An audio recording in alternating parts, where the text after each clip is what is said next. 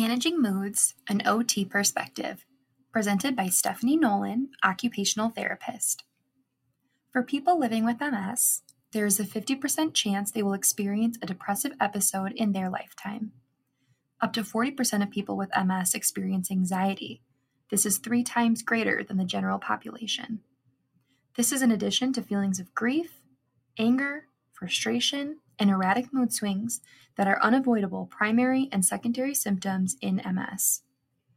As my fellow Can Do MS programs consultant and psychologist Peggy Crawford writes, mood changes can be treated through many means, including psychotherapy and medication. In addition, simple lifestyle adaptations with a focus on effective communication and reducing stress and conflict can help to reduce the negative impact of mood changes and improve function. Despite the high prevalence of mood changes, many people living with MS and their support partners are unaware of these common symptoms or how to manage them. It is important to ask your healthcare team members, including a mental health professional, how your MS may be impacting your mood and how your life can be improved through treatment and management.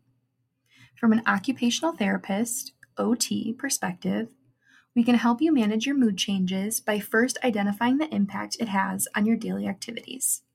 These can include withdrawal or losing interest in meaningful activities, decline in self-care, such as not showering, not eating or eating unhealthy, not taking medications correctly, avoiding social situations and becoming isolated, difficulty maintaining habits or routines, lack of confidence or decreased feelings of self-worth, difficulty accepting new techniques or devices to be independent, increased fatigue levels limiting participation, difficulty sleeping affecting cognition and learning, muscle tension and pain limiting motor abilities, and difficulty processing information.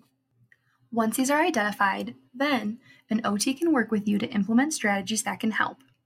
These include identifying physical and visual barriers, developing ways to manage fatigue, modifying environments for optimal performance, adapting activities to increase engagement, identifying tools to improve participation, encouraging communication and social support, and identifying strengths that can be utilized for improving function.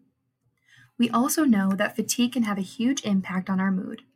An OT can help you develop a plan to conserve energy.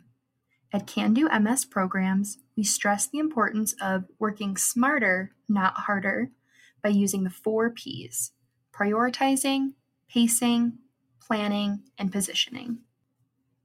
P number 1, prioritizing. This means evaluating your standards, evaluating your priorities, and learning to say no. P number 2, pacing. Pace your day. Many little adjustments can reduce the feeling of anxiety when worrying about a huge to-do list.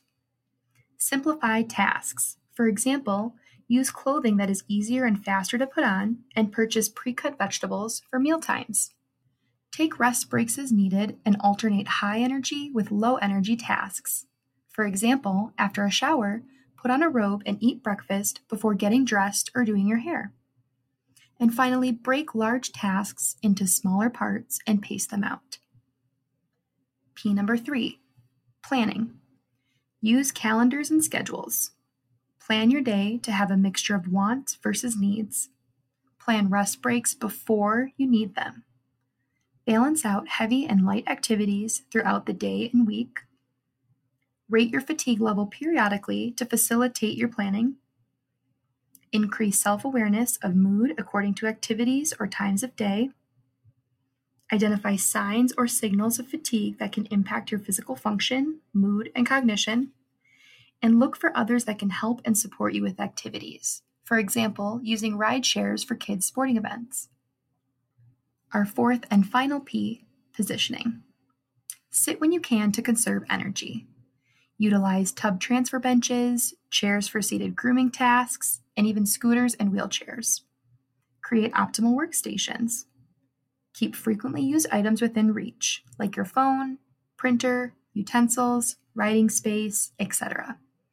Use appropriate chairs and ergonomic positioning. Keep kitchen supplies in easy-to-reach places. Use rolling carts to move items. Use tools to limit challenging positions and conserve energy.